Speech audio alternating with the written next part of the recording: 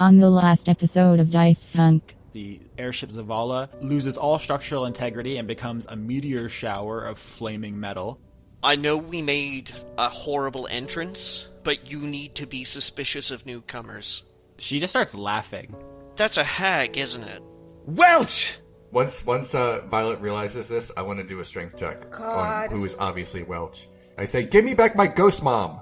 There is an explosion of change.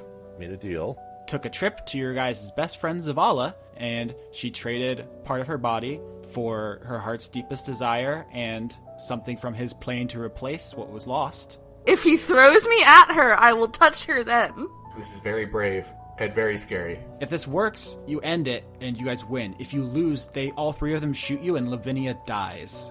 I rolled a 23. I trust you. Jesus Christ. Sucks to suck! Damn straight, Vinny.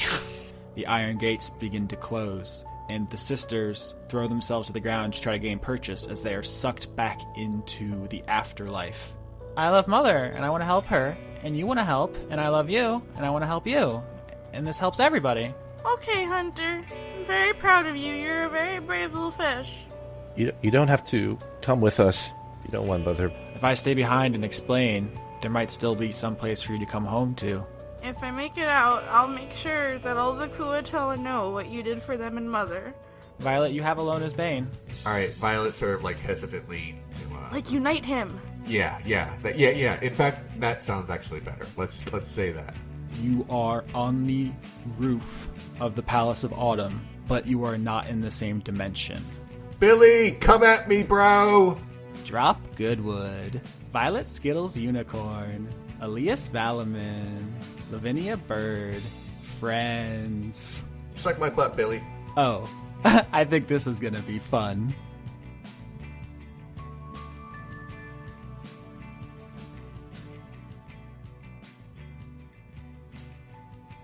Alright, everything looks fine on my end. Everybody check your end. I can't stop checking my end. It's jokes. There's never jokes in this podcast. Never. I can't remember a single one. I mean, I'm here. Self-burn. Yeah. Guys, maybe we should stick to what we do best. Macrame. That's the most Johnny thing you've ever said. I only kind of know what it means. Look, I just think the listeners would be surprised to hear that the D&D podcast is actually just the edited out parts of our 3-hour macrame session that we have 4 times a week. Sure. I can't even spell macrame.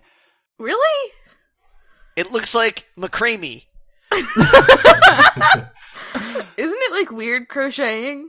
It is weird crocheting, yeah.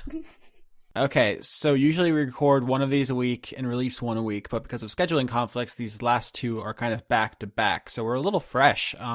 Yeah, my D&D high levels are really, really high right now. My doctor is worried. So I think it's probably worth pointing out that Alona's Bane, the weapon that Violet got last episode, is a +5 spear or staff. It can be used as either. Okay, I'm gonna pretend I know what that means. Mm-hmm. You were the one that was holding it when you killed Hunter, so... No, I have it. I just, Oh my god. Look, I have it. I just don't know what all the stats mean, but it's not important. You just add 5. It's not... Anyway. To 2 different roles. Oh, well, then, now it's complicated. The other important things that people might want to keep in mind are Alias, Drop, and Violet were electrocuted pretty badly. Lavinia wasn't, but she did spend a lot of her spell slots, so you guys aren't exactly Pokemon Center fresh. Yeah, I'm at 19 HP. As the audience has just heard for the last 7 or so minutes, what happened last time and what is happening now, you all have found yourself wherever it is that Zavala resides. It's not necessarily a plane. It seems to just be more of a filter. It's more an attitude, man. It's the upside down. You gotta feel it. It would take paragraphs of philosophy text to explain it to any satisfaction. So right now, all you really need to know is it looks as though you're standing on a photo negative of the Feywild on the roof of the Autumn Palace, and it's just the 11 characters who made it out of the last part, the player characters and most of their friends. And Violet has just shouted a challenge to the sky, which was answered by the voice of Zavala. Yeah, I mean, it just said our names. I told it to suck my butt.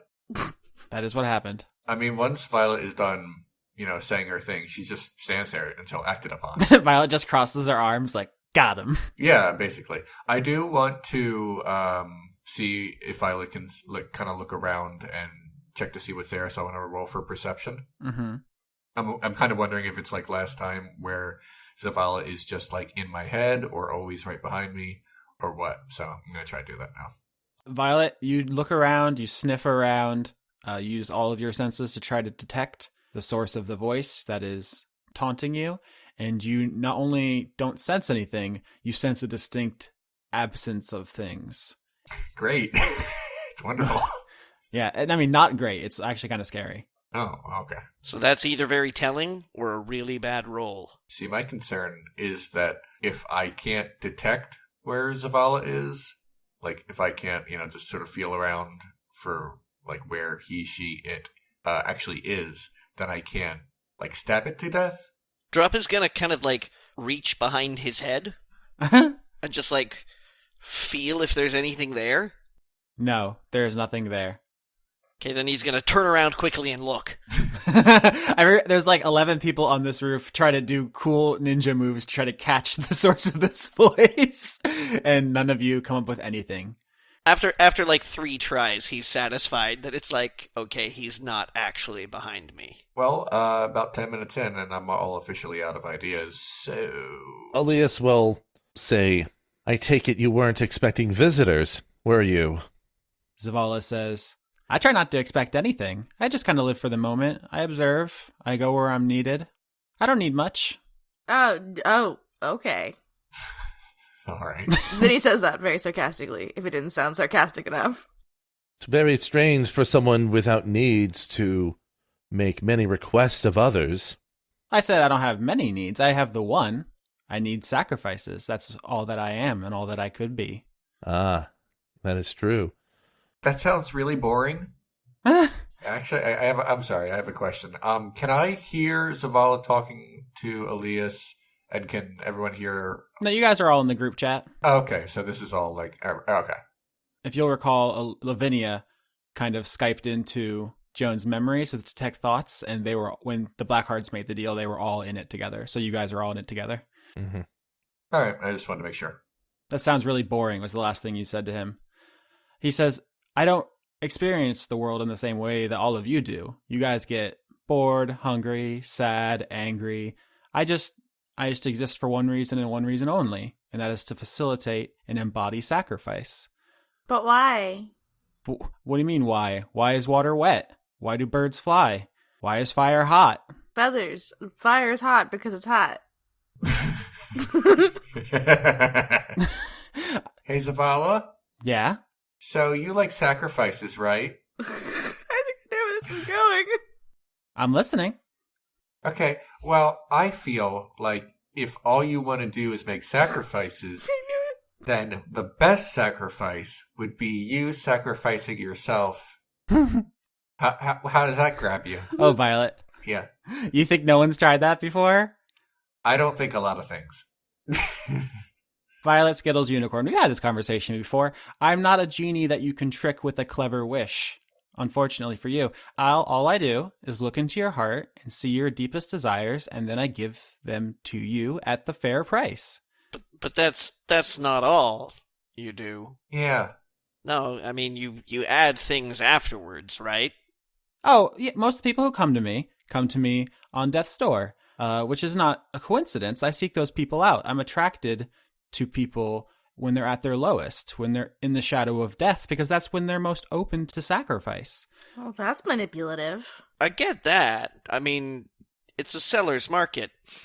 And usually these people need something, and I give it to them. It's also just a nice way of marking them. It's part of the exchange, which prevents them from telling people about me, because then people would try to game the system. They would, slit their own throats or something so that I would show up, and it would just be anarchy. We just have to have a little decorum. But what about the holes in reality? It's just the path of least resistance. It's kind of hard for you three-dimensional beings to understand, but all the way all these planes are aligned. Sometimes it's just quicker to just poke in, and it doesn't hurt that connecting things that aren't supposed to be connected creates a little chaos, makes people a little bit more desperate, brings people a little bit lower, and then they're more susceptible to sacrifice. It's really just kind of a self-perpetuating machine.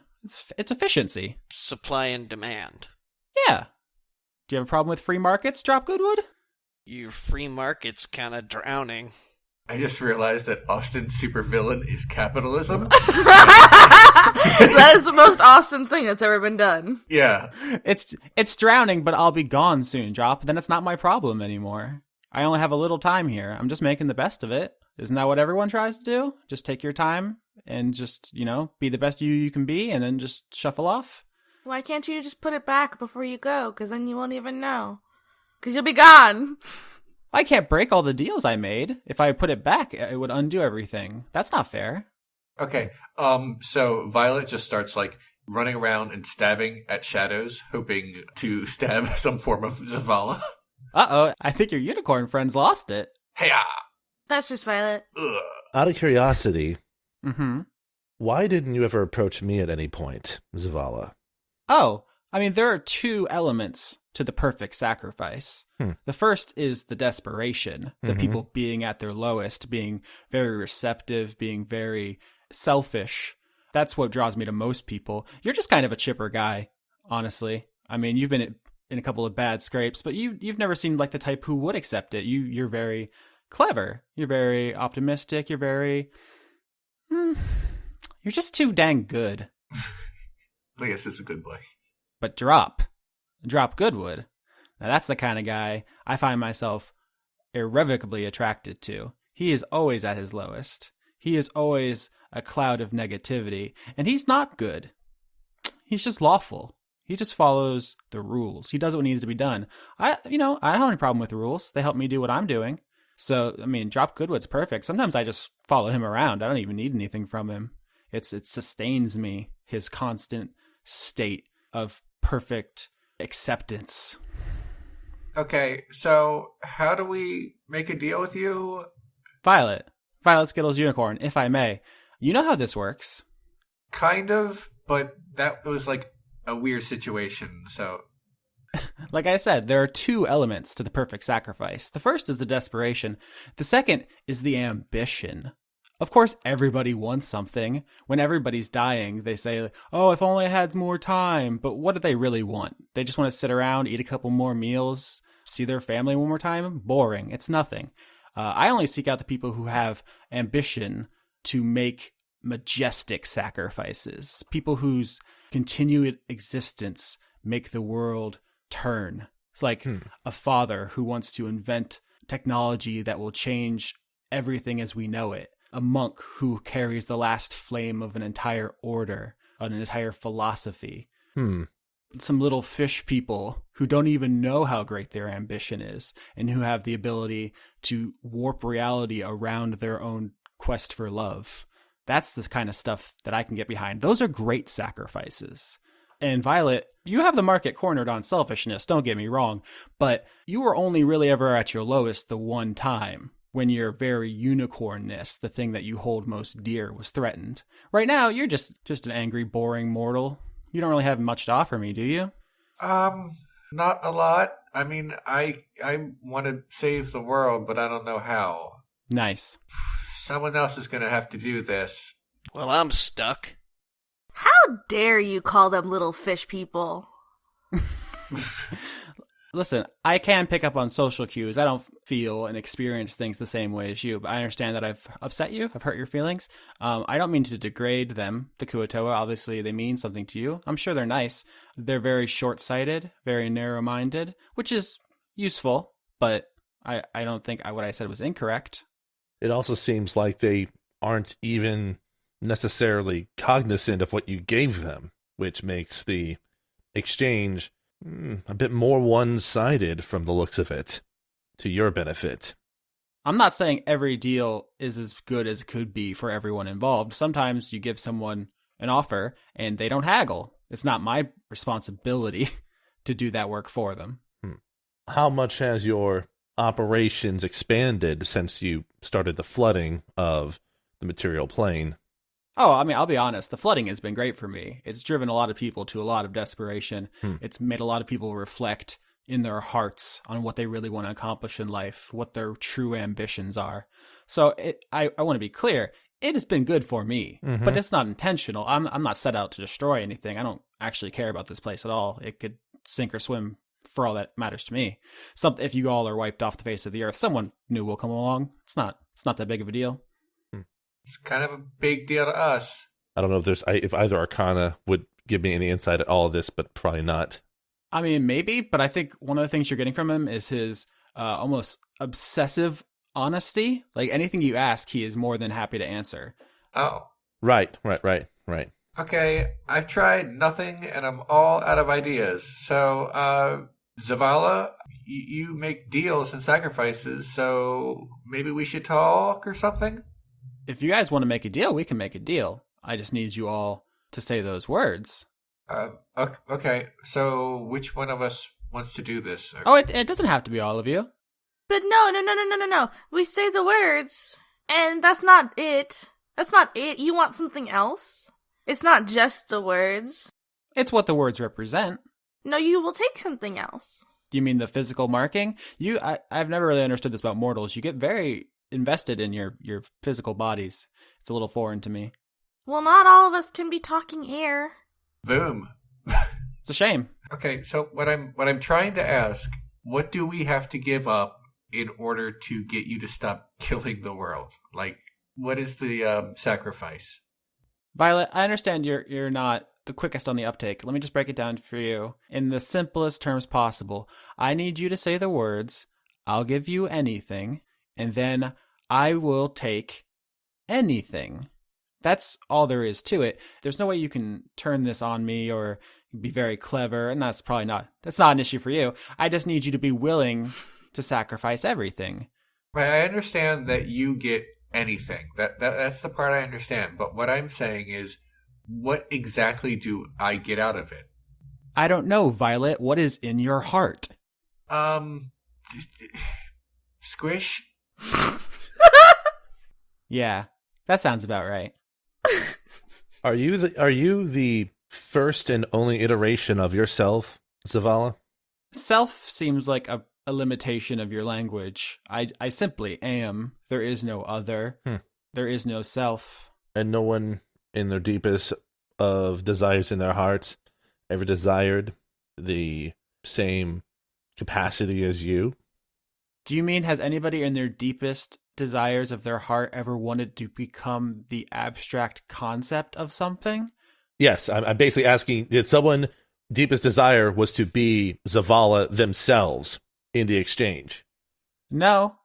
See, that's an interesting thing about you, Alias. You're always thinking big picture. Most people, all they want is money or a hot wife or something stupid like, oh, I want to be really honorable. That's whatever. Most people are incredibly selfish and boring, and I don't even bother with those people usually. If someone has a really great ambition, like to end the practice of sacrifice or to have the strength to protect my village, that might be something interesting. Billy, my good bitch! How dare you! But no one has ever come to me and asked to be what I am. What do you think would happen if someone did? I mean, you are just an abstract thing. If someone wanted to replace you, it's not like it's a corporeal entity trying to replace another corporeal entity. It seems like something that would be curious to entertain, to say the least. That does sound very curious. The only thing I would warn you about in pursuing this route is that you've seen the marks and you've seen that they're temporary. When somebody dies who has made one of my deals, the deal ends, the mark disappears, the portals disappear. I think you've witnessed that firsthand with your friend Welch. Yes. So even if your deepest desire was to become like me, that would only last for a limited time. So, and then I would be right back where I've always been. And how do you even make sure that your deals are being upheld when you're no longer able to access the appropriate planes? Do you still have tendrils, invisible ones, that is, that extend beyond the planes across the wheel, able to keep track on your agreements as they were? I'm here now physically, so it's a lot more noticeable and obvious. But I've existed throughout all the fullness of time, you'll understand. What if somebody's deepest desire was for you to never have existed? See, now there is a juicy desire. That's an interesting, ambitious desire. I see. There's a reason I made a deal with this one already. She thinks in more dimensions than most mortals. I actually don't think that's a good idea, because even if you change one thing, then a bunch of other things change. We can't mess with, like, the space-time continuum. People might, like, die and wink out of existence. Oh, yeah. That's what makes it so juicy. That's what makes it so ambitious, is that it would reshape everything. So here's a question related to that. How many sacrifice deals have you made? Like a dozen, 100, 1,000? How much are we changing? Number the stars, Violet Skittles Unicorn. Oh, okay. So I feel like this is not a good idea, because if it's that many, then everything changes and a bunch of people like wink out of existence, and it's not good. Is that one of your heart's desires? Well, I mean, I'm thinking about it right now, I guess. How did you even become connected with Drop in the first place? Oh, Drop's father. He had a very ambitious wish for a son to carry on his lineage and to lead his village and to unite the tribes of the Tiger Mountains. A fairly humble but ambitious wish. And he said the words in his deep, dark sadness. And so I opened a tiny little portal, just a tiny little pinprick of a portal, and Drop Goodwood lived. And as I said, he's just magnetic to me. I just can't resist his dour negativity. It's not my fault, guys. Wait, is it my fault? Gosh. I mean, what's fault, right? There's cause and effect, actions and consequences. Am I responsible for your presence? No. Okay. The wheels turn. This time it was me who ended up here. And when I'm gone, someone else will come. And we'll all continue on this crazy carousel.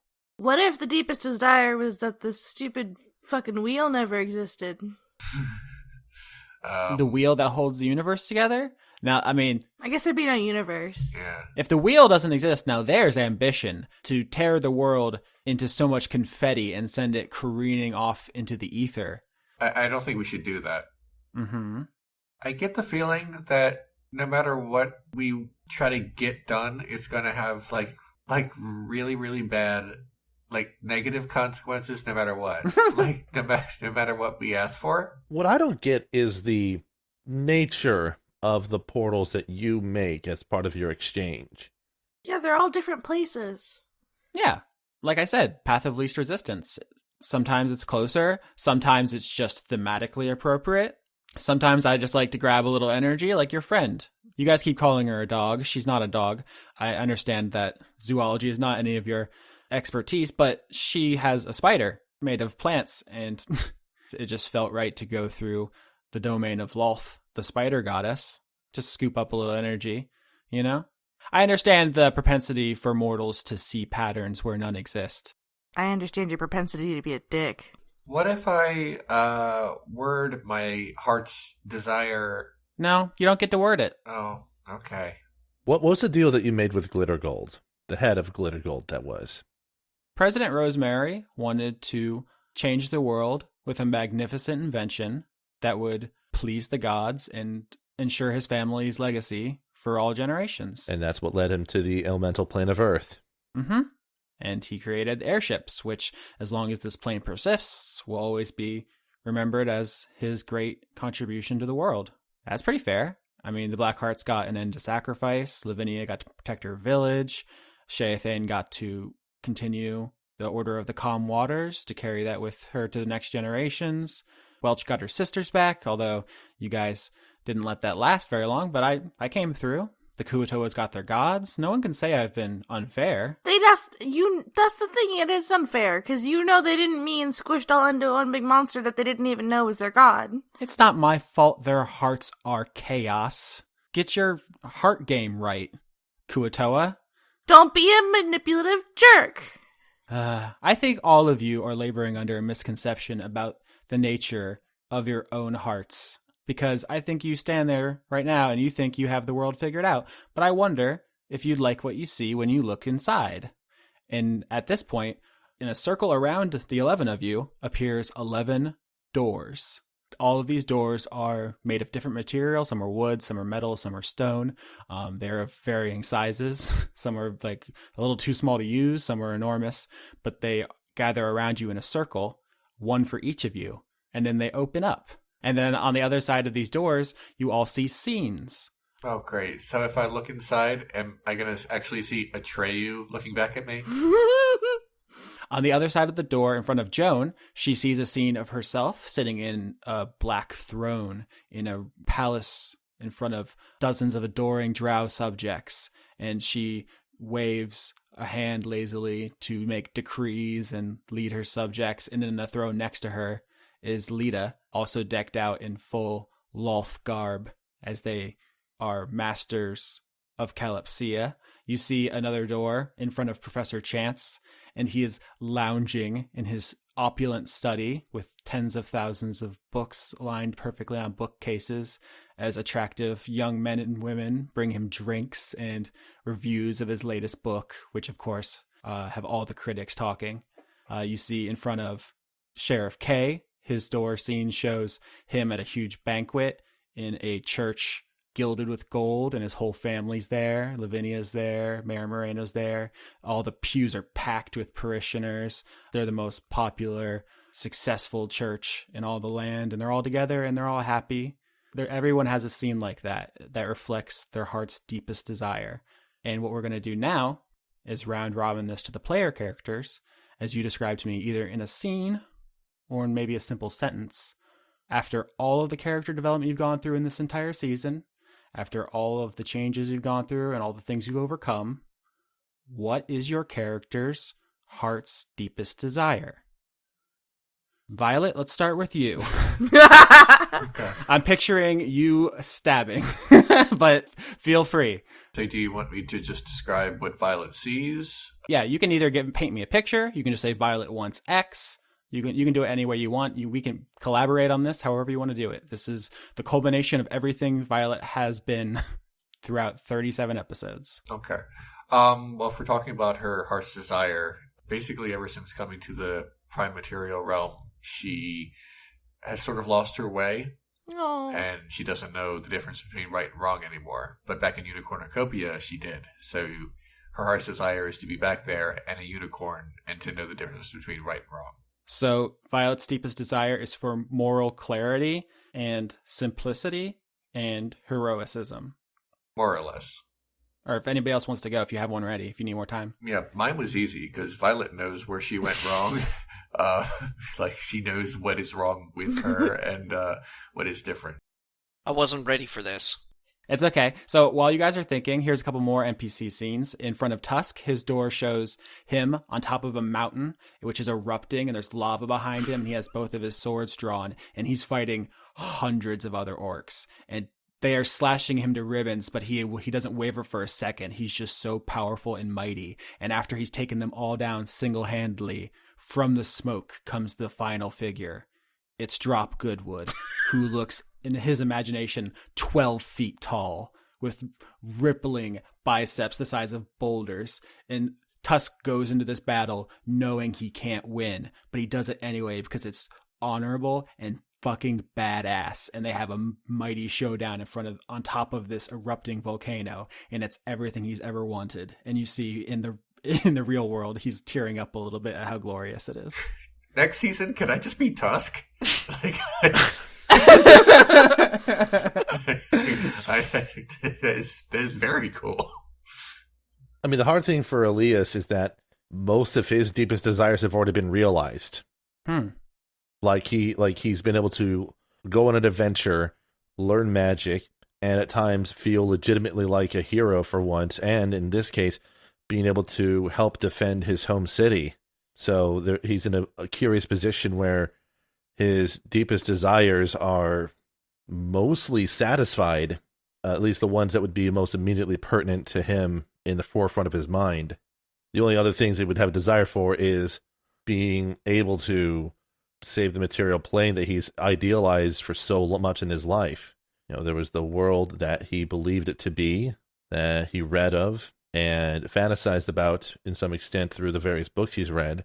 And he got to see the world in such disarray and so many people suffering that, he's always wanted to be able to save as many people as he could. That is the only part of his desires that would still be remaining. The other more obvious points would have all been effectively realized through the adventure. And I mean, that's a really great insight into his character. I'm just curious what he sees inside the door. I mean, outside of him walking through the ragged woods, breaking past the tree line and seeing the lay of Lorelei, the material plane, in a state where people aren't rushing and panicking and backstabbing each other in order to try to hold on to a futile survival. So there's a couple of different ways this could be worded. If Elias's deepest desire is for Lorelei to be restored to a pre-Zavala state, or for Zavala to never have come here, or for Zavala to never have existed. These are all very similar ideas with similar outcomes, but the devil is like in the details a little bit. Right. And if you want to think kind of specifically about how, I know I've said he's not a genie, but because you have full mastery over your character's emotional state, you can kind of wiggle into a kind of specific wording if you want. Sure. I'll think on that a little bit further. So Vinny sees a forest that looks much like the Ragged Woods, the village of Spira, but way bigger. Everybody has decently sized houses and lots of food. Everyone from the party is there. All our friends. Ziggy's there. Fox is there too, but he doesn't have a sword in his neck and he can actually talk. And she's holding hands with Hunter, and they're writing music together, and everyone's happy and alive and not injured and living in the woods together. You're looking at that, and it's like the most beautiful, wonderful thing you can see, Vinny. And then you kind of look over to the left a little bit, and you see Sherry's door, and it's just her in a mountain of sandwiches, just shoving more sandwiches in her mouth. Oh, She's like in a sandwich vault, and she's just going ham on them. I wish I had a sandwich store. right? It's the best one. is she going ham and Swiss on them or what? I'm not sure. They're roast beef sandwiches, but she's going ham, which is kind of a hip-hop slang for hard as a motherfucker. Everyone in my vision now has sandwiches. Yeah, you know what's funny? That's a good joke, but actually, remember, your hearts are malleable. They're mercurial, and they're Right. open to being influenced. So seeing each other's desires could change your own. Like right now, like you all feel a little bit embarrassed that all of your wishes are so selfish.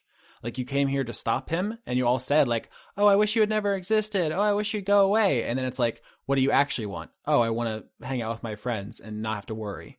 So like you've talked a big game, but there's definitely an element of exactly what he's accused you of in these. But it doesn't have to stay like that. You can have the revelation and be like, is that the kind of person I want to be?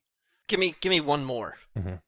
Let's hear it. Okay. Sheathane's door shows her doing stretches, and for a while you just see her by herself, but then the view zooms out, and there are rows of trainee monks at the newly rebuilt Order of the Calm Waters as she passes on the secrets and the philosophy of the order to a bunch of new underprivileged kids like Drop Goodwood. And you don't recognize any of these people. They're all young, and they're all sick or sad or clearly come from circumstances that have led them here that are far from happy. But then from the corner of this image, Drop walks up and surveys them and says, how are they doing? And Sheathane says, they're doing great, Goodwood. I think we're doing something special here. Wow, I'm in so many people's doors. And that is her scene, just the idea of rebuilding the order and passing on all that they are to a new generation to help them, just the way she helped you. All right, Drop Store looks very simple. Mm-hmm. it looks rather like it looks rather familiar to him, at least in terms of how he had conducted his life before at the monastery. But what's really, really special about it is how the mood that exudes from it. The expression on his face is not worrisome. He's not frightened. He doesn't look concerned and or beset by something. In fact, he looks really, really, actually really quite confident. And you can tell though that just by looking at him through the door, he still has like all of the scars that he's had through like his entire through the entire campaign, through the entire journey.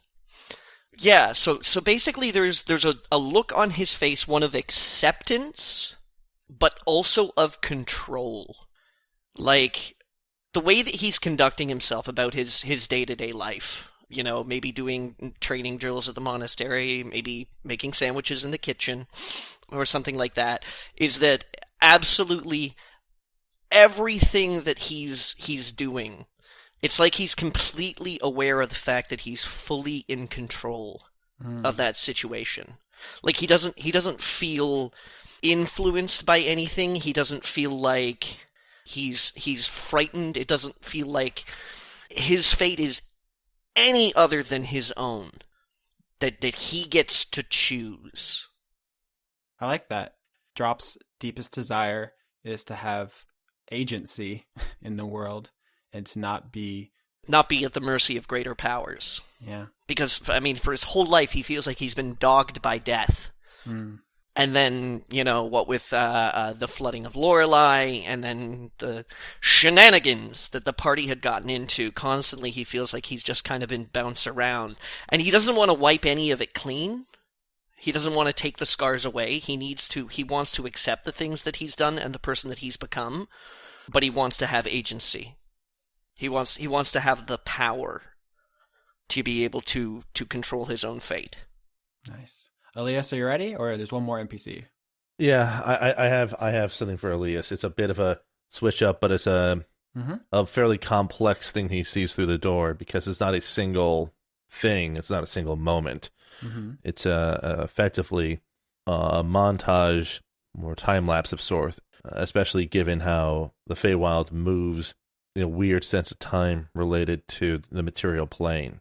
And what he sees is, in one moment, he's in Meadowlark with other citizens from Mithrandain, and a deal's being struck with Rosemary.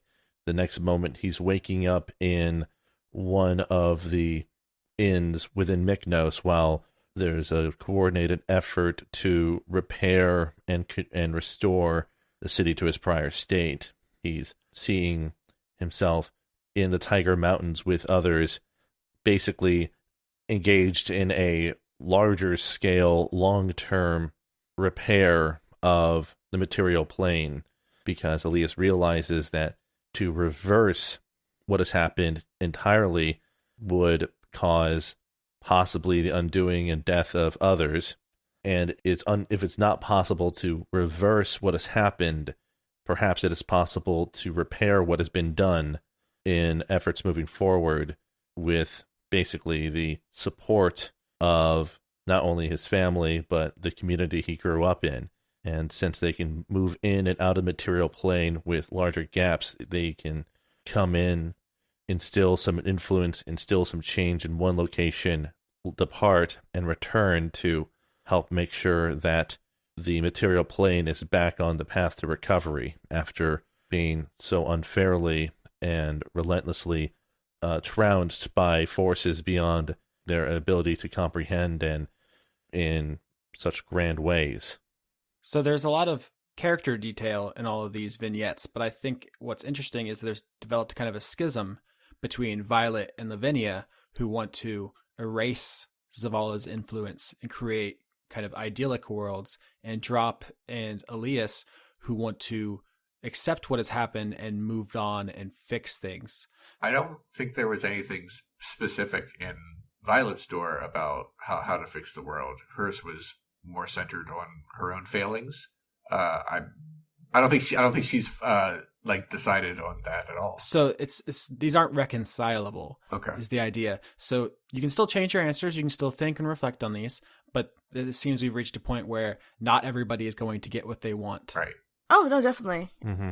So while Vinny is watching her scene and seeing Hunter and Ziggy and all the other people who have died, especially Hunter, she starts crying, and I don't know what's gonna show up in the vision, because that's up to you.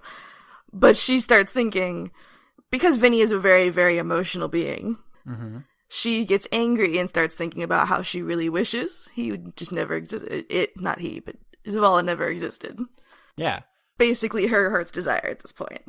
So the image on the other side of the door shows you a world where Zavala never existed.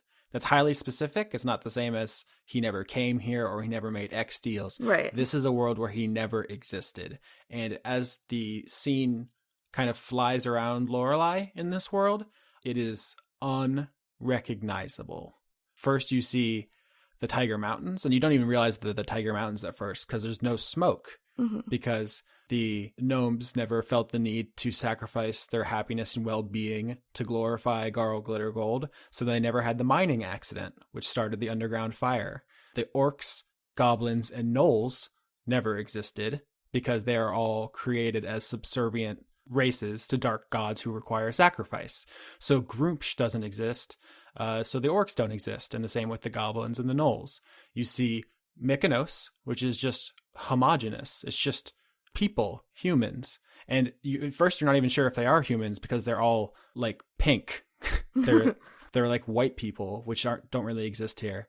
And then you see the Cascades, which is basically just bullywugs. There's just frogs walking around. The view like flies down the tunnels, and there just aren't any drow. They've never existed because the drow spun off when Lolth left the elven pantheon, and without sacrifice, Lolth doesn't have a place in the world, so the drow don't exist. And then you see the Ragged Woods, and it's Kenku, but they just seem to be sentient but not sapient bird people. Not the Jeffs. They never really took up any religions like Alonaism. They never really elevated themselves beyond what they originally were, which were birds cursed to not fly. So you see Lorelei without sacrifice, having never been touched by sacrifice, and it is bland and beige and homogeneous and Gap stores everywhere. I know. And nothing in it makes you feel anything. But there doesn't seem to be war or sickness or strife or anything. It's just people just living. And that's what you see on the other side of the door, where Zavala never existed. Well, we can't give Lorelei to the white people.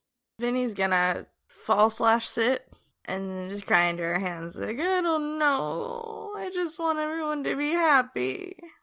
While you guys think, the last NPC scene, which we haven't seen, is Lita's, and you see her in her little Tony Stark lab just building things. She has all kinds of new suits of armor. She's built what can only be described as a gun. She's basically spending her days in her greatest joy, which is creation and tinkering. And that goes on for a while, and it's kind of boring. But then a door down into the workshop opens up from above. Apparently she's in the basement. Light spills in, and Joan comes down with a picnic basket. And that scene kind of gets private. And you guys all turn away respectfully. Oh, okay. That's what's in everybody's hearts right now. But hearts are subject to change. So if you have any other thoughts or any other changes. Yeah. Like Violet has something she wants to say.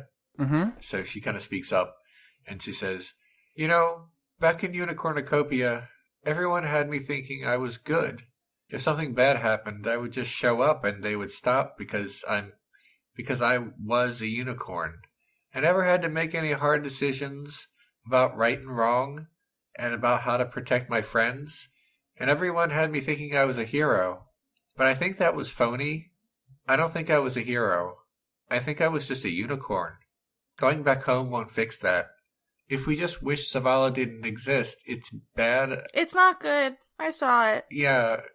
I think we have to accept the bad things that have happened and rebuild and just put in the hard work. So in Violet's mind, the hard work here is accepting the way things have happened so far, But what does she want to do about Zavala in this moment, I guess is my question. I don't think she wants to wish Zavala away. I think she wants to, like, make the water just kind of go away, like swoosh up. How does that look, though? In my mind, it's just kind of like the water that shouldn't be there is no longer there, and the water that used to be there and is normal is back. I'm trying to think of the movie where, like, everything kind of reverses and Superman. Yes, God. That's the movie you're thinking of. It is. Why couldn't I think of that? But yeah, that's kind of what I'm talking about. Yeah, so what I'm trying to say is that I think Violet accepts that people have died, but wants the water to recede and wants to help rebuild the world instead of just messing with the space-time continuum. Okay, so if Violet's new desire is to stop the flooding, that means Zavala is still here and doing stuff, and presumably Mother is still in the ocean. So, and I think an NPC points that out to you. Yeah, I feel like there's really no option that's like 100% perfect. Vinny, while she's having her sit, is thinking about stuff and how much she doesn't want everything to be white. And she thinks about it really hard. And I'd say Vinny's true final, like, the real heart of her desire, of her heart, is she doesn't want Hunter's sacrifice to have been in vain. And what does that look like? Because I can think of a number of things that would give it meaning, but if I don't want to take it out of your hands and be like, this is how I interpret it. Well, the way I interpret it, there's several prongs to that. Mm-hmm. The main thing would be that the Kuatoa are back to normal, I guess. They have their gods back. They're not gooey, or they're less gooey. So if Lavinia's desire is to actualize Hunter's wishes, that would disentangle Mother, send all of the dark gods back to their planes, close them, and then the water would still be high, because Kuatoa like water, right, but it wouldn't be rising anymore. And so everything that has happened will have happened. The world will be different and scary, but not actively getting worse. Man, what would it be like if we disentangled the Kuatoa consciousness? I don't know that Hunter wanted that. I think he just kind of accepts that's the way he is. No, I'm just, throwing stuff out there. Then they would just kind of be fish people. No, I mean, like, if they had never had an entangled consciousness. That gets into their backstory, because their whole reason their consciousness is like that is because they were slaves to an alien race of terrible things called illithids. So, I know the illithids. Intimately. We go to dinner every Tuesday. So that might mean they either, like, never were enslaved, or maybe they escaped more early. There's a couple different ways that could shake out, but I don't know that any of you know in character about that. But Violet tries to get Zavala's attention. Hey, Zavala? Are you there, Zavala? It's me, Violet. Yeah. Yeah, what's up? Okay. Violet says, so, as I understand you're not so much a person as you are a concept. So you don't really understand necessarily the difference between right and wrong. Is that true? Am I getting that? Have you ever contemplated how ants feel about the weather?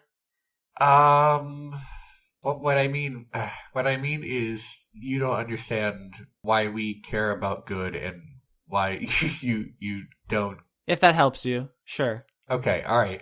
So you understand what I'm saying. So what if we give you a conscience? You're getting a never-ending story to him. Yeah, and then Zavala will feel bad about what it does, and then you're straying off into genie territory a little bit there. I don't find it believable that Violet would, in her deepest, darkest desire, in her deepest heart's desires, really just want Zavala to have a conscience. If it helped, all right. I had a crazy Violet idea. Wouldn't Violet wish that he was corporeal so that she could kill him? That is a tempting offer. Isn't that not the Violet way? It absolutely is, but I've been having Violet, have an epiphany about, like, right and wrong, and she's thinking about mercy and being noble. But I mean, Vinny could mention it to her, and then we could see what that looks like. I would be open to that idea. Vinny says, Violet, I'm surprised that your heart's desire isn't for is Zavala to be physical so that you could punch him in the face with your sword. Violet immediately perks up And it was like, ooh. And she starts thinking about it, like, but she doesn't know how that would shake out exactly. So she says, hey, Alias, do you know what would happen if Zavala was like a meat? Mind if I just roll Arcana on this just to see if like Alias would intuit? See what happens here. Natural 2029. Oh my god. We have to know what's going on now. All right, so two things happen. One is Violet looks through her door, and in it she sees herself running forward with her sword over her head, just doing her berserker, yeah! And she's just slashing away, and then the camera pulls out, and you see what she's charging at, which is presumably Zavala's physical form, granted or perhaps cursed to him by her heart's desire. And what Zavala looks like in the door is a vaguely humanoid figure composed of mismatched parts. So there's a small goblin hand, and there's a cracked gnome's skull, and there's a reptilian eye, and there's a bunch of gnoll entrails, and there's scraps of dark human skin, and there's blackened smoke-filled lungs, and there's an inordinate amount of Kuatoa tongues just hanging out of its fleshy mouth. It's an amalgamation of all of the parts it has taken from people. Well, what happens in the image when Violet kills it? Violet raises her sword high, and as she swings it down, the image gets hazy. Oh. And Elias, with your critical hit on the Arcana, you know that Zavala is deliberately not showing Violet what that would do. Your crit tells you that this is a pretty bad outcome for him, for it. Of all the things you guys have suggested, this is not its favorite. Oh. Well, let's do that. It would do something, although the nature of Zavala means that it's not helpless, it's still very powerful, and it would definitely intend on making this difficult. Okay, well, I feel like I could take it if I had more HP, but I'm at like 19 now, so someone could... Oh, I can do something about that. Okay, thank you. So Vinny's gonna cure wounds if he can get away with it. Thank you. Zavala has no physical form, so he cannot interfere with any of you. I guess we really do have to ask ourselves the question, is making a deal with this thing the solution? Because, I mean, that is the problem, right? Mm-hmm. My solution is stabbing, so I feel like I'm pretty good at it so far. I'm team stab. We've all joined team violence now. So Lavinia starts using Cure Wounds on Violet, but Elias, with your crit, you're still thinking Arcana-wise. It pops into your head that you guys came here to stop Zavala. That has always been your plan, and it's still probably a very good one, but you guys have kind of been glossing over, like, what exactly happens when we do that? That's kind of been a background question for a while, and you all have been just been like, well, let's see. Mm-hmm. And now faced with the very real possibility that this is about to happen, it occurs to you that if you're pinning all your hopes on killing Zavala, ending the Geshes, closing the portals, stopping the flooding, ending Mother, with all good stuff, it might also stop the deals that are keeping some of your friends alive. Mm-hmm. Mm-hmm. Yep. That's a thought that occurs to you. Mm-hmm. He looks at Violet, and he looks over to Vinny, and he looks over to Droppin. You know, if we endeavor to defeat Zavala, it could very well mean the end for Dr. Sherry, for anyone else that is being sustained through a deal.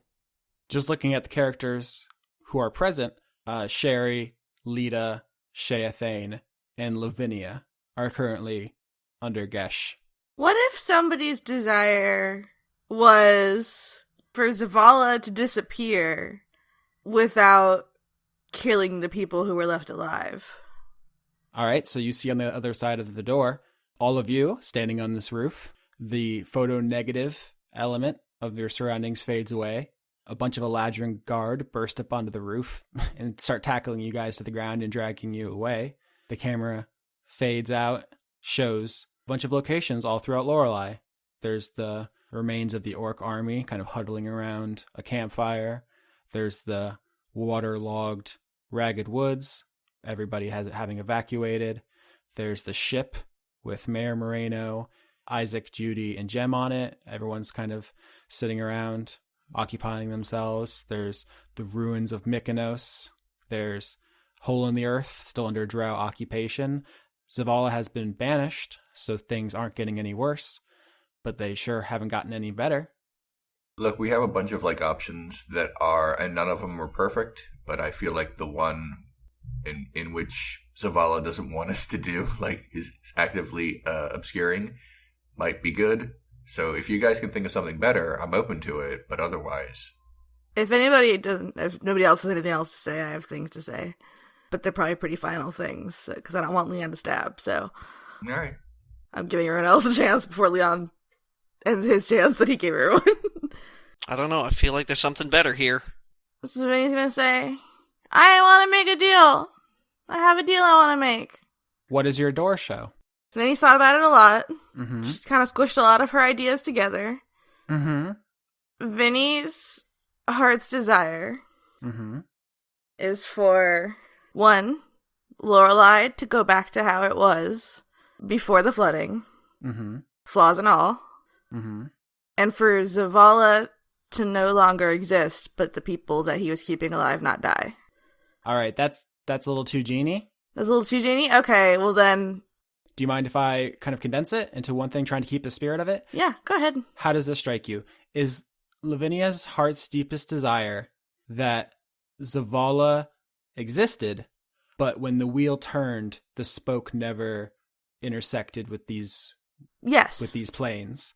So he's out there, the world still got to the same point, but 20 years before the campaign started, things just went.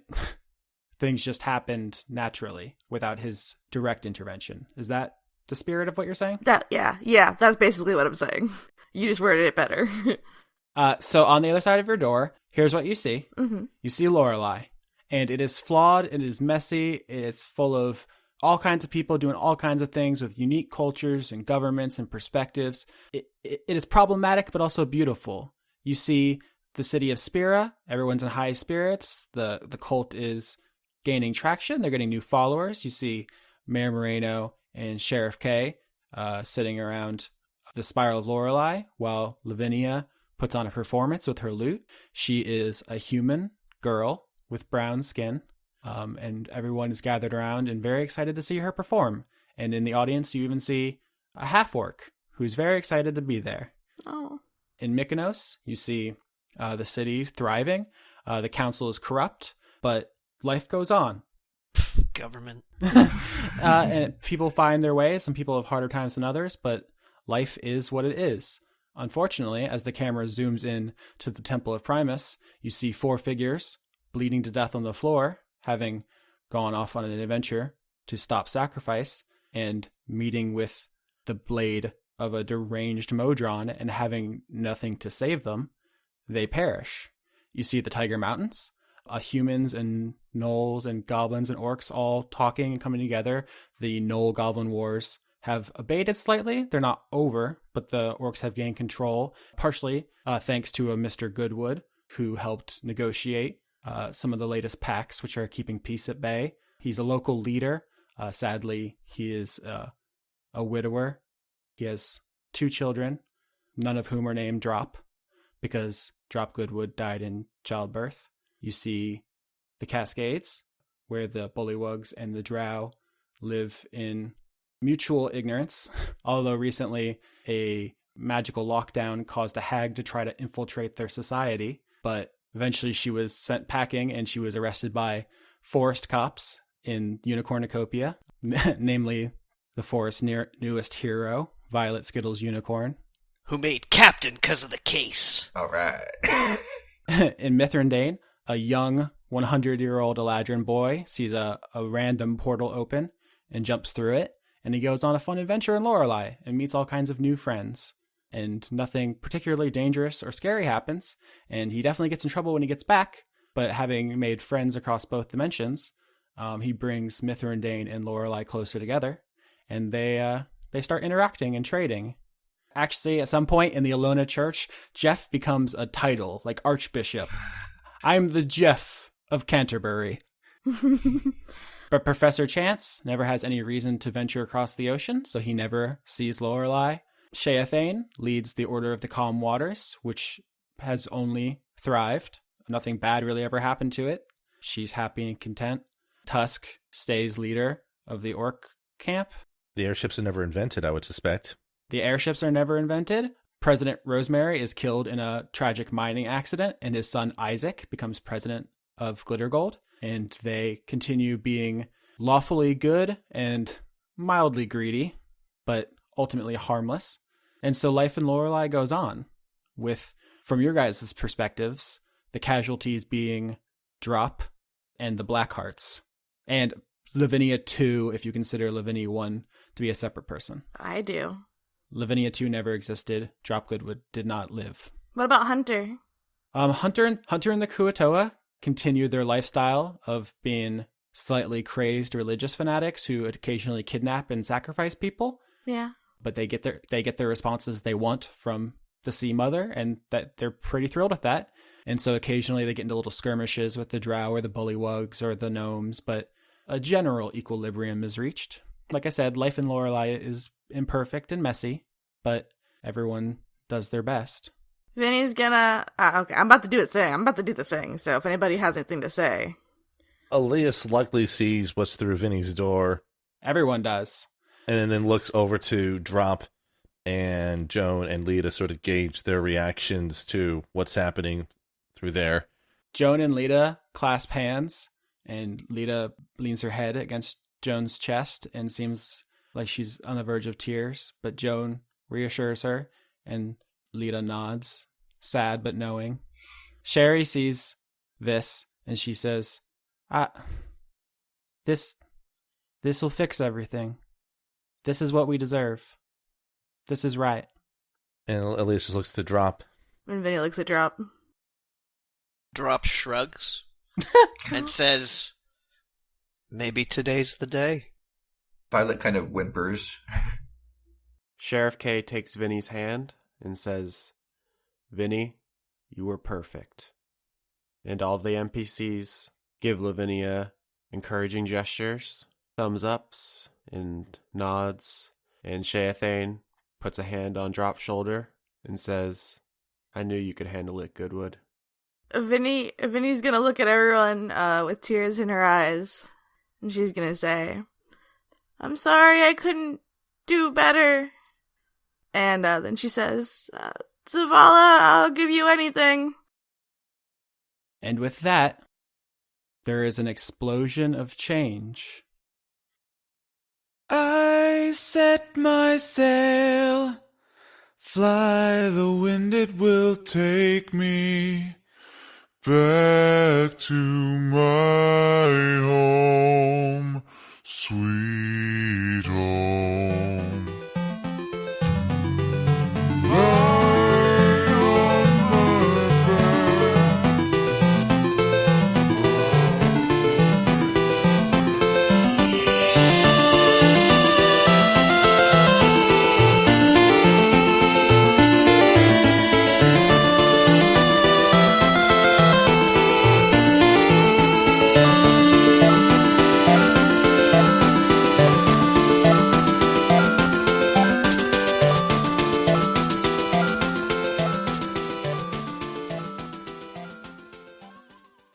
Drop Goodwood is erased from existence.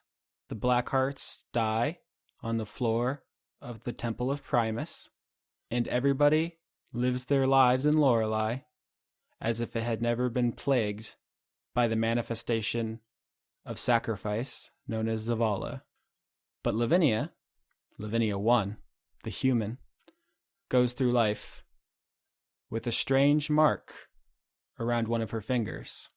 A green stripe like a wedding ring that she doesn't remember where it came from or what it means. I'm sorry I killed your character, Johnny. No, you didn't kill the character. The character never existed, Lauren.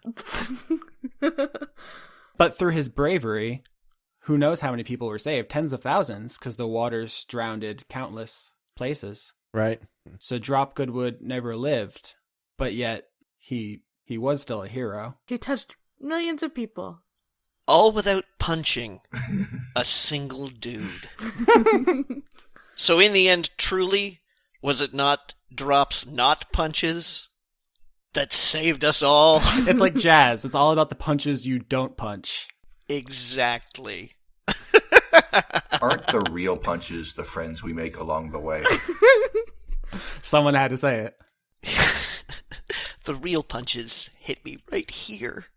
So, Alias, after you jumped through the portal, which led from the Feywild to the Ragged Woods, just on a lark to go on a little adventure, you made all kinds of friends. You met the leaders of Spira. You met council members from Mykonos. You met some higher-ups in Glittergold. You just had yourself kind of a picaresque trek across these lands. And when you returned, after the hearings and probation were over, you decided to put a little envoy together and go on a diplomatic mission to open up trade relations and to bring these places closer together because you think they have a lot to offer. Although, of course, you still think Eladrin culture is superior. Of course it is. That's why we need to make these envoys. Yeah. These cultures over in Lorelei are certainly fascinating, but they're so uncouth about things over there. You wouldn't believe it. I mean, I don't want to get you. I don't want to alert you about the cult in the Ragged Woods. They're very nice. They're just very weird with their Jeffs. I was greeted by at least 6 of them at one moment. Mykonos is fine. Just it's what you would expect a city of lower brow individuals living in a densely populated area to be. There's enough crime for there to be protection and enough corruption for that protection to be a little more insulated than it needs to be. The gnomes, I mean, they're laced with a little bit of magic from the Fae, but they're very un-Fae-like with their self-interest. But I will say this, the president of the Glitter Gold Company, he plays a very good hand of cards, if I do say so myself. Where is this meeting taking place, do you think? Because the Ragged Woods are too uncivilized for an Eladrin. It would most likely be in Mykonos, in one of the more lavish inns that they have. Or maybe even in President Rosemary's manor. That's it, yeah, in his manor, right. Which has never been filled with corpses. Right. And to explain out of character for the fans at home why this might be the case, because one of the things we never actually invoked for Elias's background was his actual feature, which was the whole fact that since he's such an odd-looking individual, he just sort of draws interest towards himself as not just an elf, but a weird-looking elf. That is what's been able to help during his first excursion to Lorelei to be able to get into places and meet people. It's just like, where are you from? Oh, you're from the Feywild. We haven't had a visitor for X number of decades or even hundreds of years and such. So he inadvertently became possibly the first of many Eladrin to begin visiting the material plane after a intentional stay on visitations. Yeah, and because Zavala never visited the material plane, right? Welch never needing to go on quite as big of a rampage, she just kind of she just dabbled in some teleportation and infiltration and got caught. Mm-hmm. So a lot of things are different. Right. But who's at this party? Right off the top of my head, I think Police Captain Violet Skittles Unicorn of Unicornucopia is obviously in the Eladrin Envoy with Sildiel Valaman and Elias Valaman. All right. That's cool. I mean, you're always interested in humans, by the way, Leon, yeah. and such, so you would have come with anyway. Yeah, I mean, in this timeline, she doesn't sour on all that. All right, so Violet is a unicorn, and she walks up to people and says, "Hello, Violet Skittles Unicorn, unencumbered by conscience. Hello, how are you?" All right, so you're going around introducing yourself. I think Vinny and the Jeffs are playing a nice, tasteful concert in the manor. In the crowd is a half-orc and a blue Kenku who are watching with rapt attention while Isaac goes around and hobnobs with the elite. You also see the leader of Hole in the Earth, a very large bullywug named Crusher, and his personal bodyguard, a smaller bullywug whose name is Ziggy. So proud of him.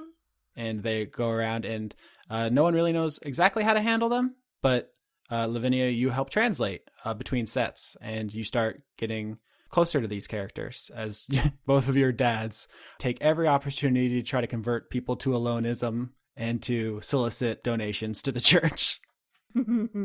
Alias still knows magic and probably has more formally trained as a blade singer. Yeah, and also during your Rumspringa in Lorelei, yes, you still ran into Lavinia, who knew magic, and you guys kind of collaborated.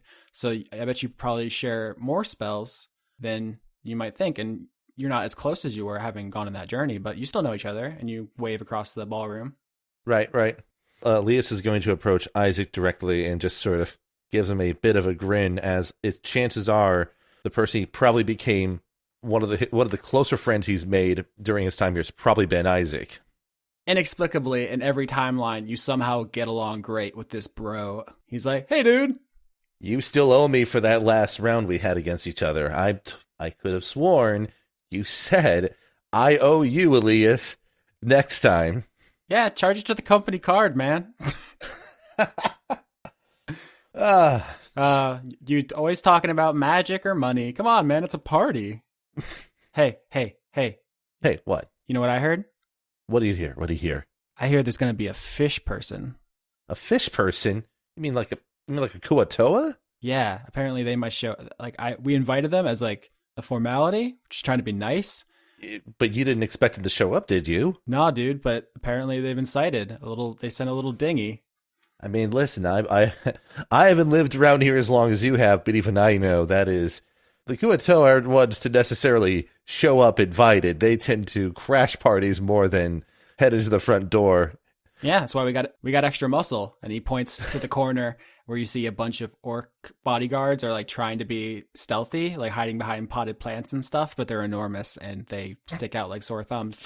You don't know any of them, but there's probably some familiar faces. Well, I'll leave you to it. I know you have plenty of people that you need to talk to, Isaac. Yeah, man. This job is 24/7. Never ends. You planning on going on a bit of a yachting expedition at some point soon? I think I'm gonna go hunting next week. It's been a while. Hunting? Where at? Probably Akamoros across the ocean to the west. I've heard bad things about that, so if you go, just make sure to keep yourself safe, all right? All right. Thanks, man. I'm going to say Violet overhears this and says, I hear everyone there's an asshole. Vinny's she's been talking to the Bullywugs, Ziggy and Crusher. Mm-hmm. Oh, wow, Crusher, I didn't know you knew so many equations.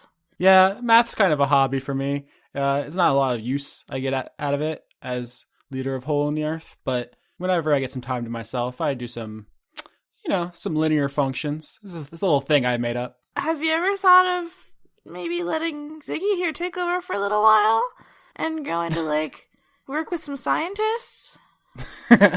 Crusher laughs and Ziggy looks around awkwardly. I think there's a cultural snafu, a faux pas, if you will, for you to say that, but they know you didn't mean anything by it. Yeah. Oh, well, I have some urgent Alona business to take care of. I'll be back in a minute, okay? You guys enjoy yourselves. I gotta go to the little Alona's room. Yeah. When he goes over to Violet. Hey, Violet. Your coat's looking extra shiny today. Oh, thank you. Well, for such a formal party, I had to look my best. So I'm all washed up. I'm good. Have you thought about my invitation for an all-expenses-paid trip to the village of Spira? My dads will not stop telling me to get you there. You're kind of a big deal.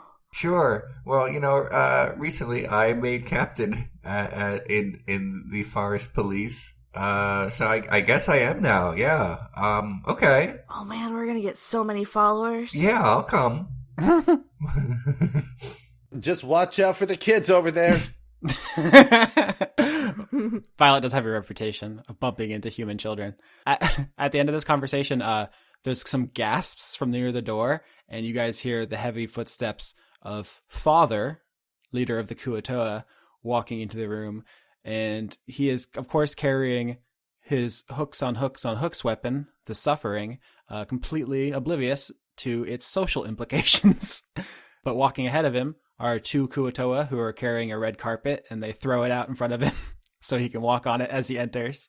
And then they kind of like try to fade into the background as he walks in and starts asking for translators. He wants to talk to the man in charge. We require many nutrients. Bring us the capers. Violet sort of coughs and says, douche! Hi, hello, hi. My name is Vinny, hi. Who are you? You've never been here before, but it's great to see the Kuatoa come, finally. Hello, my name's Hunter. Hi. So I don't want to, like, piss that guy off, and I know he doesn't know any better, but, do you think there's a good way to tell him that he probably should, like, leave his weapon in the dinghy or something? A lot of people are getting upset about it. Oh, Father likes his ceremonial scepter very much. I've never seen him without it. Oh, jeez, well, you don't think he's gonna stab anyone, do you? I don't think so. We're here to try to bully the gnomes into giving us food. I mean, we're here on a ambassadorial mission. That's what it was. I like to bully them into giving me food sometimes, too. It's okay, I won't tell.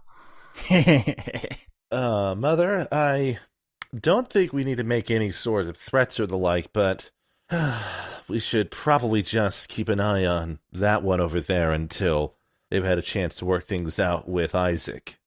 As you tell Syl to yell that, and she nods, and she writes something in her notebook, and she shifts some papers around. She's here for work than the rest of you are. But at that, the doors once again are thrown open, and this time marches in a particularly angry dwarf. Question, out of character. Did he ever have a name? Nope. Can it be Ronald? He walks in glaring around as if everyone here has personally offended him, but then he kind of hoves in on Violet, goes straight for her, and holds out a fist within which is clenched a sort of official missive. And he says, "You're in charge, yes?" Yes, I am a unicorn. Take this. Get out of my face. Okay, Violet does so with her hooves, I guess. Fuck ye. Oh, wow. Okay. Is that fucky or fuck ye? Y-E. Fuck ye. Oh my god. It sounded like you said fucky. Fucky. I believe his actual name is Flatforge. That's his family name at the very least. I still like Ronald. Fucky Flatforge. Ronald Flatforge Fucky is his canon name now. All right. Violet, you unroll the missive, which was not intended for you, but this angry dwarf did not care to deliver it to where it was supposed to go. And it is a diplomatic missive from Calypsia, the Drow city, from someone named Gwendolyn, who wishes to open up trade relations with Mykonos and to bring the Drow more fully into Lorelei society. If this isn't really for me, Violet loses interest. Alias is going to snap his fingers and use his invisible mage hand to sort of work the missive out of Violet's whatever she's using to hold on to it. Yeah, no, seriously, like she does not resist if this is not actually about her. So Alias takes a glance over it, and his eyebrows lift and glances over to Silvio. It looks like the Drow are trying to harbor some sort of deal with this city as well. She says, "Yeah, I hear that they've been trying to get in touch, but any Drow messengers are seen as threats and repelled. So, understandably so, yes. I guess they had to get creative." Indeed. Elise would know the person who's most in charge with regards to Mykonos. Is that Isaac, or? Yeah, I think you're going to go and hand it off to Isaac. Right. Yeah. All right, so let's have one thing everyone can participate in that will be the closing image of this season. What is something that you would all like to do? Violet wants to dance. Yeah. So you want the final it to be like a DreamWorks and dancing end credits? Yeah, it makes sense for Violet in this timeline. Her ending, it seems like it's like mostly happy because she's back to being a unicorn, but it's actually super sad because she will never go through like the personal growth or understanding like the nuance of good and evil. Well, that's what she sacrificed. I mean, that's the theme, that Violet sacrificed her personal growth as a good person. Drop sacrificed his life. Lavinia, too, sacrificed her life. Alias sacrificed the bonds he made with them. He still is alive and his life is fine, but he'll never have those exact friendships again. I mean, he also sacrificed effectively the moments where he got to actually be a hero. You got to go on like a mild adventure, but it was more of like, you know, kind of an Undertale-ish, oh, let's meet all these weird people. Oh, okay. See you later. And he also never actually was touched by the favor of the gods in this timeline like he was before. Yeah. Which I think was kind of a minor personal goal. It was a nice thing, though. Yeah, I'm gonna like roll for performance to dance. That's what I'm gonna do.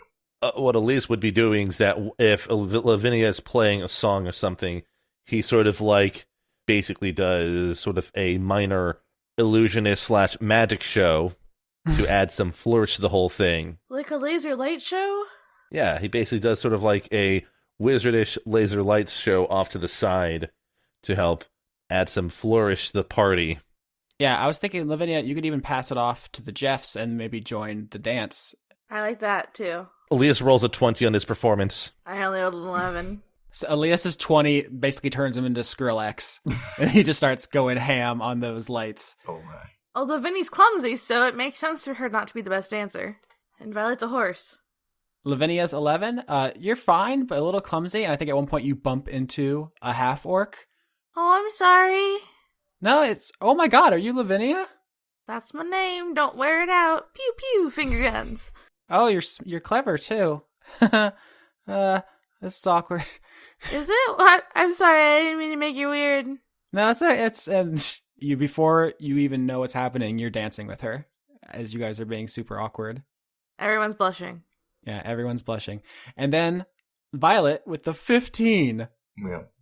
You cut an improbable rug in here. Okay. It defies all common sense and logic, just as Violet has always done. She does a backflip. Yeah, I also do that. Why not? I don't see why not. Acrobatics to do a backflip. Okay. Do it. I'm gonna do it. Would it be terrible if the last roll I did on the show, like, botched? I hope so. Yeah. All right, here we go. Botch! Ah! It was it! That really happened. It really did. Okay. Violet, you dance incredibly until you try a backflip and you land in the punch bowl. And break the table. And cups go flying, and it's a whole scene, and the camera zooms out as the party collapses in laughter. Elias will lean over to Celia and say, I still think it was a bad idea to bring that horse along. Then Violet sort of just winks at the camera, and then it just irises out. And then the Jeffs play a song. This plane is not my home. I am just a passing through. My friends are all laid up somewhere beyond the blue. My mama beckons me from Pharaoh's open door, and I can't feel at home in this plane anymore. Oh, drop, you know I have no friend like you. If Lorelai's not my home, then drop, what will I do? I can summon a magic magpie, still everybody is aboard, and I can't feel at home in this plane anymore. I have a loving mother, came down to this wicked land. She might be a bit overbearing, but deep down she's just grand. She taught me how to blade stain, which makes me kinda broke. But anyway, I'm the only party member who can really go.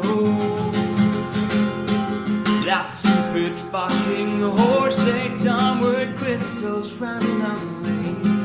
Now she's dying from the inside despite emergency surgery. She was high and that was funny way back when she had a horn, but now her only hope's one she scorned.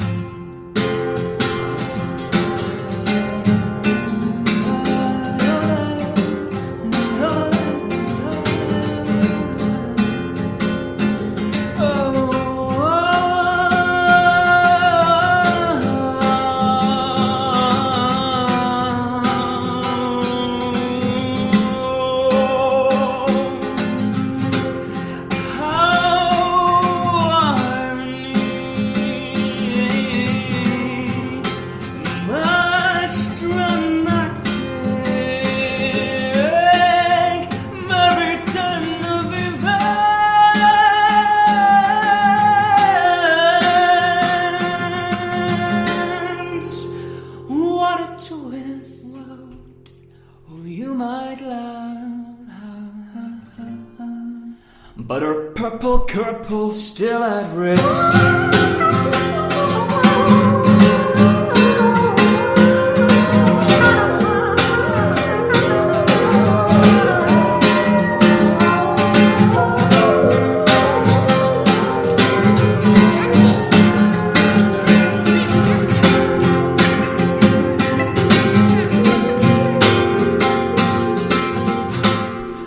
I've come to love these bumbling widows. What a curious array. They might be violent and murderers, but at least they're also gay. I'm reconsidering how sensible it might have been to jump into that portal. At least now I can do magic, though I'm terrified as an immortal that we might die.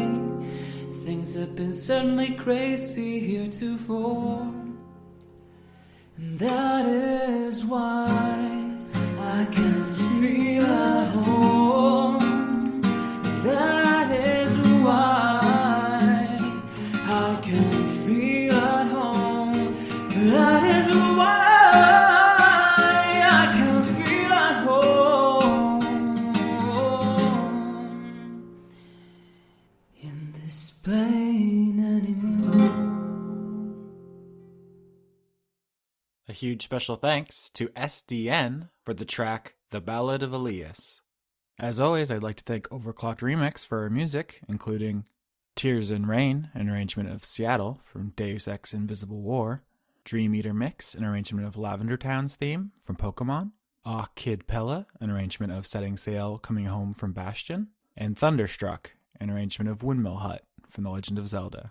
Executive producers for the month of March 2017 are Kirsten Haslinger, Extellaris, Joseph Tombrello, Andrew Grothin, Jade, The Cult of Gorfanax, Irving Royale, Finch de Jong, Arjun de Koning, Allison Ansell, Tarka, Luke Powers, Michael Goodell, Brent, Just a Jester, John Potts, Kevin Dobbins, Savarden Akramosa, Carl, Brady Warner, Kitty Foe, James Neely, Eugene T., Marissa Donaldson, Melanie Joe, Lana Seawolf, Toby Gleason Stack, Ruby Offer, Matthew Weber, Sarah Hanley, Melissa Booker, Cameron Abbas, Dylan, Gary Sayon, Anna Stuhlfar, Sean, the host of Funk Dunk, Giorgio Renna, Harrison Andrew, Kevin Zeidlow, Christopher Charlo, Jorrit, Viger Arnston, Cody Jackson, August Rue, Athos, Ingmar Gremen, and Paul Mullen.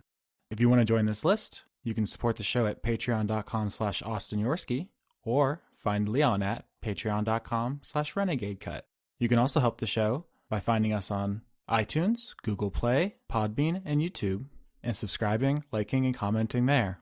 I'd just like to take a moment to thank everybody for your overwhelming support over this season. We literally could not do it without you, as we've suffered 2 computer failures over the course of just this single season. As we move into Season 3, with the new cast members, new player characters, and a whole new setting, I hope you'll join us there and continue to make this wild, stupid, hilarious, sad, beautiful show possible. Oh no, I drowned another one. I just wanted to play, but everybody drowns instead. Oh, I'm never gonna have any friends. It seems you have a gift for murder, little one. How would you like to put your gift to use in my service? Will there be friends? I will be your friend. Oh, yay. You can call me Gaunadar. Hi, I'm Theodora. Go forth, little one, and spread my designs.